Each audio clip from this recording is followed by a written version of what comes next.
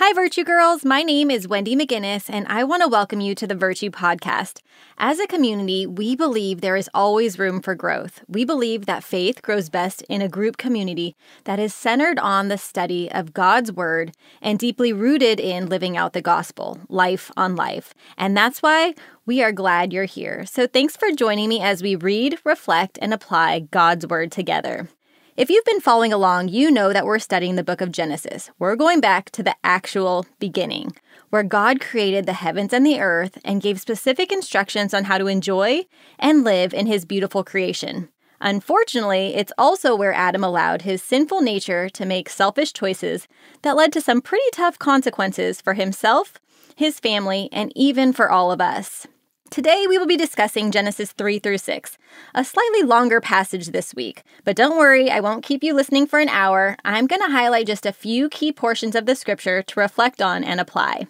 Our passage includes familiar accounts of biblical figures that you've likely learned about in Sunday school. You know the story of Adam and Eve, where Eve is misled by the serpent and encourages Adam to eat from the forbidden tree. You're likely familiar with the dysfunctional brotherly relationship where Cain's jealousy got the best of him and he kills his brother in a resentful rage. You also know how Noah built a boat, a very big boat, in the middle of the very dry desert because he chose to obey God's instruction. As adults, these relational stories can take on new meaning and application as we see these sinful people less as characters in a story and more as relatable people who struggle with their own character flaws, impulsive choices, and obedience. They are people just like us. Often it's easier to see the sins and mistakes of others and miss them in ourselves until we realize that we too are sinners who struggle with the same pride, jealousy, and insecurities. Sorry, I'm probably not giving you the warm fuzzies, but stick with me. There's so much to learn from this lesson. Remember, the Bible is full of flawed people just like you and me, and it was written for us to help us live for God today. So in this podcast, we are going to juxtapose 5 characters from this passage. Adam is our passive leader, Eve is our dominant influencer, Cain is our resentful rager, Abel is our generous shepherd, and Noah is our faithful laborer. While all of these biblical characters have different personality traits, they do have a few things in common. They all dealt with situations where their obedience was tested, and unfortunately, 3 of our 5 characters failed to obey God's instructions, and as a result, compromised their standards. The definition of compromise that we're using today is to bring into disrepute or danger by indiscreet, foolish, or reckless behavior. They adjusted what they once believed or knew to be true. Those compromises led to important choices, and those choices led to lasting consequences. Pastor Greg has said before, you make your choices, and then your choices make you. All of these stories emphasized a key lesson. You are free to choose, but you are not free from the consequences of your choice. If you're a parent, you know this harsh reality well because 1, you've received the consequences of your own choices, but also 2, you've likely applied the principles of natural or logical consequences when disciplining your children. Just last month, I had a conversation with one of my children after a disappointing public interaction. Lucky for them, I'll spare using their name in my illustration, but if it happens again, I promise to out them on my next podcast. I kid. Anyway, this angelic child of mine was less than compliant and respectful, so when we left said public interaction, I had some sharp words for my child, one where I may or may not have sternly delivered punishments and parental threats. Luckily for my child, though, I calmed down and transitioned my approach from punishments to consequences. What's the difference, you might ask? Well, a punishment is defined by Webster as inflicting suffering, pain, or loss that serves as retribution. The goal is often to hurt or inflict pain or even get even. And after cooling off, I didn't want to do any of those things to my kid, but I did want them to learn from it and not repeat the same choices. As parents, we have expectations of behavior and the responsibility to hold them to a high standard of character. And even if they apologize and recognize their errors, we will likely still deliver consequences. A consequence is meant to teach and maintain accountability and safety. A consequence is often the result or direct effect of an action. As parents, the goal of giving consequences is to teach a lesson that leads the child to make positive choices. It encourages self-examination, acceptance for responsibility for one's actions, the ability to learn from their mistakes, and the development of an inner voice of self-control. You will see in each of the stories that God set up consequences, not punishments for his people. His motivation was to teach, not to hurt. Before we get into the details of each biblical character and the choices they made, I want to mention two scriptures to prevent us from thinking, how could they do that? Or why were they so blinded to their own deficiencies? Matthew 7:4-5 reminds us to be cautious. It says, "How can you say to your brother, 'Let me take the speck out of your eye,' when all the time there is a plank in your own eye? You hypocrite, first take the plank out of your own eye, and then you will see clearly to remove the speck from your brother's eye." And Romans 3:23-24 says, "For everyone has sinned, we all fall short of God's glorious standard, yet God, in His grace, freely makes us right in His sight." So let's not think that we can distance ourselves from these characters. This could be us. With these verses in mind, let's review Adam and Eve's story. In the last lesson, we read about the encounter between Adam, Eve, and the serpent. Genesis 3:4-6 says, "God knows that your eyes will be opened as soon as you eat it, and you will be like God, knowing both good and evil. So she took some of the fruit and ate it, and then she gave some to her husband who was with her, and he ate it too." With each character analysis, we're going to break it into three components, the three C's, if you will: the compromise, the choice, and the consequence.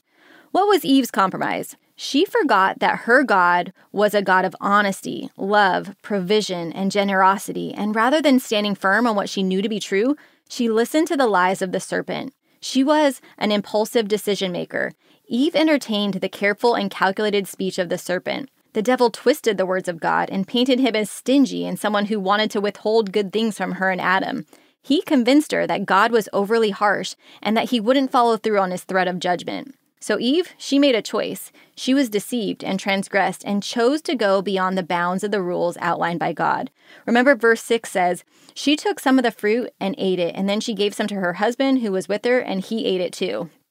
Not only that, but she influenced her husband, and not in a good way. She made a hasty decision that led her into the role of a dominant influencer. The MacArthur Bible Commentary says it well.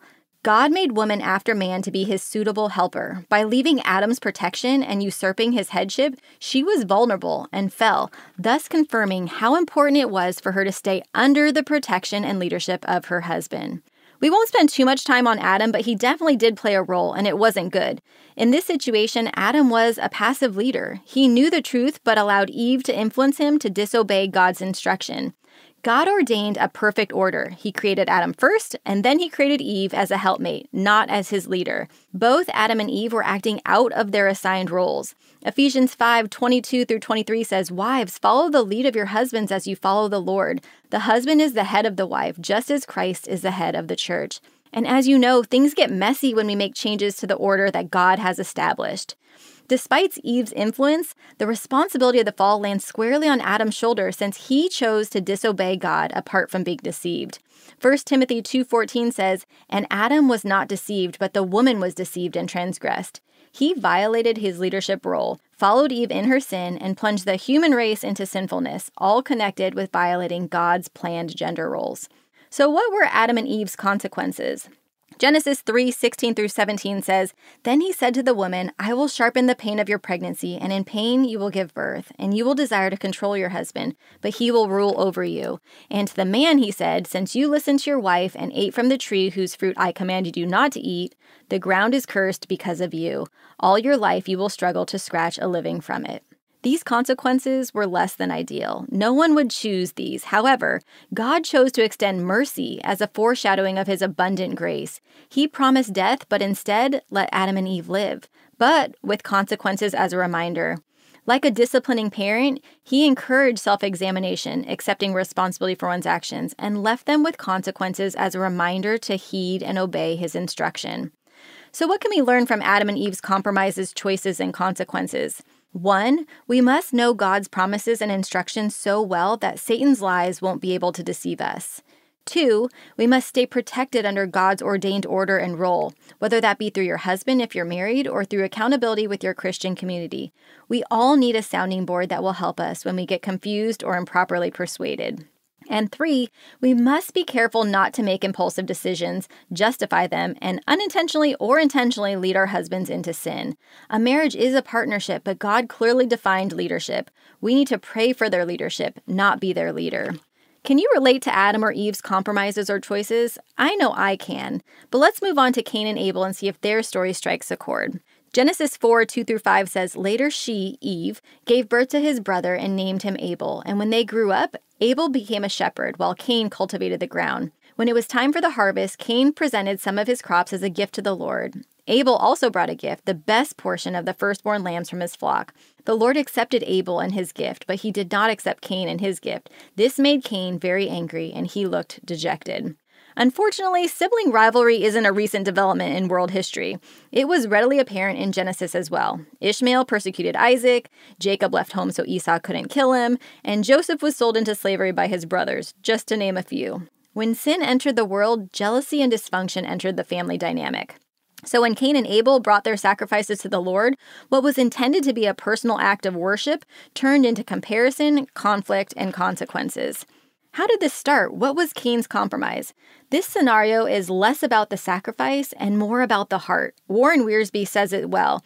Cain wasn't rejected because of his offering, but his offering was rejected because of Cain. His heart wasn't right with God. Hebrews 11:4 says, "It was by faith that Abel brought a more acceptable offering to God than Cain did. Abel's offering gave evidence that he was a righteous man, and God showed his approval of his gifts. Although Abel is long dead, he still speaks to us by his example of faith." Unlike Abel, Cain disdained the divine instruction and just brought what he wanted to bring, some of his crops. MacArthur expands on this point and says, rather than being repentant for his sinful disobedience, Cain was violently hostile towards God, whom he could not kill, and jealous of his brother, whom he could kill.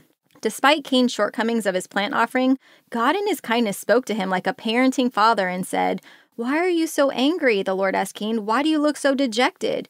You will be accepted if you do what is right, but if you refuse to do what is right, then watch out. Sin is crouching at the door, eager to control you, but you must subdue it and be its master." Rather than confessing his heart's poor attitude, repenting of his actions, and taking responsibility, Cain spiraled. His bad choice led to another bigger and worse choice, and isn't that how sin typically works? So what was Cain's choice? He refused to bring his first and best with a pure heart, and when questioned, he became angry with God. He not only showed indifference to God, but then made matters worse by murdering his brother. So what was Cain's consequence?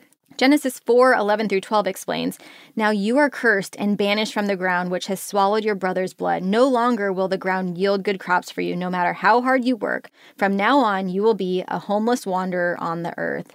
This story emphasizes a lesson Adam and Eve learned as well. God can forgive, but he doesn't necessarily reward when he does. There are natural and logical consequences involved. And just like his parents, Cain's life was spared, but he suffered hard consequences for his choices. What can we learn from Cain, our resentful rager, and Abel, our generous shepherd? 1, Cain lost everything. Rather than admitting and recognizing his error, he became angry and raged against God and his brother. As a consequence, he became a vagabond, all because his pride blinded him from doing what was right. Is pride blinding you in a specific area? And 2, Abel, on the other hand, lived in faith. He brought his first and best to the Lord and illustrated how to live out faith, not fear. How can we do that in our lives? Faith and fear have more in common than just the letter F. They both believe in a future that hasn't yet happened. Faith trusts and believes that God knows best. When we live in faith, we believe that God will do what he says he will do. Fear believes I need to intervene to create a certain outcome and that I can't trust God with my future. Lastly, let's move on to Noah, a man known as one of the faithful few. Genesis 6:5-9 says, "The Lord observed the extent of human wickedness on the earth, and he saw that everything they thought or imagined was consistently and totally evil. So the Lord was sorry he ever made them and put them on the earth. It broke his heart. And the Lord said, I will wipe this human race I have created from the face of the earth. Yes, and I will destroy every living thing, all the people, the large animals, the small animals that scurry around the ground, and even the birds of the sky. I am sorry I ever made them." But Noah found favor with the Lord. And this is the account of Noah and his family. Noah was a righteous man, the only blameless person living on earth at the time, and he walked in close fellowship with God. We are at our last character assessment, and here we have a man that did not make a compromise. And I believe the key to that was in the last verse I just read. And he walked in close fellowship with God. Noah wasn't a flawless human, but he did find favor with God based solely on God's unmerited grace. Noah's righteousness came not by being sinless, but by faith. In this situation, he didn't fall into compromise because he remained near to God. His choice to obey God's direction was not an easy one, but he did it anyway. What was Noah's choice? He could have chosen to ignore God's warning and instruction, but instead, he lived in faith and obeyed. The guy lived in a desert and had never seen or felt rain, yet he still chose to obey God's instruction to build a gigantic boat in the middle of the desert, load it with his family and 2 of every animal, and then shut the door to the outside world. This choice certainly made him look like a fool and likely made him a pariah to the onlooking community, but he did it anyway. Despite opposition and possibly mockery, he made the right choice and followed what he thought was God's will for him and his family. There's a song by Colton Dixon called Build a Boat that perfectly conveys Noah's faithful obedience. I'll do my best to not break into song, but I wanted to share a portion of the lyrics. They say, "Even though I haven't seen it yet, I will build a boat in the sand where they say it never rains. I will stand up in faith. I'll do anything it takes. With your wind in my sails, your love never fails or fades. I'll build a boat in the desert place, and when the flood and the waters start to rise, I'll ride the storm because I got you by my side. With your wind in my sails, your love never fails or fades. I'll build a boat, so let it rain." Isn't this the type of faith that we want to emulate? What was Noah's consequence? Noah and Abel were our only characters that didn't experience negative consequences from God. Noah had a positive consequence for his obedience. His life was spared, and he saved his family and the animals. And more importantly, humanity itself continued to exist because of his faithful choice. He lived out Micah 7:7 because he trusted God's plan. It says, "As for me, I look to the Lord for help. I wait confidently for God to save me, and my God will certainly hear me." Noah modeled what it looked like to stay close to God and to stand firm on what he was called to do. He was simply obedient. We discussed several characters in the Bible today. Most of them depicted lessons learned the hard way. Adam and Eve thought they knew better than God and disobeyed his clear instructions. Cain considered his will more important than bringing his first and best to God in true worship, and Sid led him to murder. Abel obeyed and worshiped God, but was unfortunately the collateral damage of his raging brother's actions. And lastly, Noah demonstrated what it looked like to live by true faith and obey at all costs. John 14:21 says, "Those who accept my commandments and obey them are the ones who love me. And because they love me, my Father will love them, and I will love them and reveal myself to each of them." This promise reminds us that we don't have to live life and make compromises and choices alone. We are going to make mistakes along the way because we are human, just like Adam, Eve, and Cain. However, as believers, we have the help of the Holy Spirit to minimize our negative consequences by simply drawing near to our good Father and obeying his instructions. Our lesson book sums it up nicely and says, "Faith in God produces obedience. Faith produces good works. Noah could never earn God's grace, and neither can we. When we stop trusting in our own works to save us and trust instead in the work of Christ, we are transformed. The evidence of faith in God is obedience to his commands." Our lesson today included 4 C's. The characters we studied today had valuable lessons that illustrated how compromises can impact our choices and how our choices can lead to positive and negative consequences. God used and will continue to use consequences to guide us and remind us of our need for him. So when we feel weak, ill-equipped, or on the verge of making a tough choice, remember the promise of Ephesians 3:20 that says, "Now all glory to God, who is able through his mighty power at work within us to accomplish infinitely more than we might ask or think." God has always been and will always be our ever-present hope and help.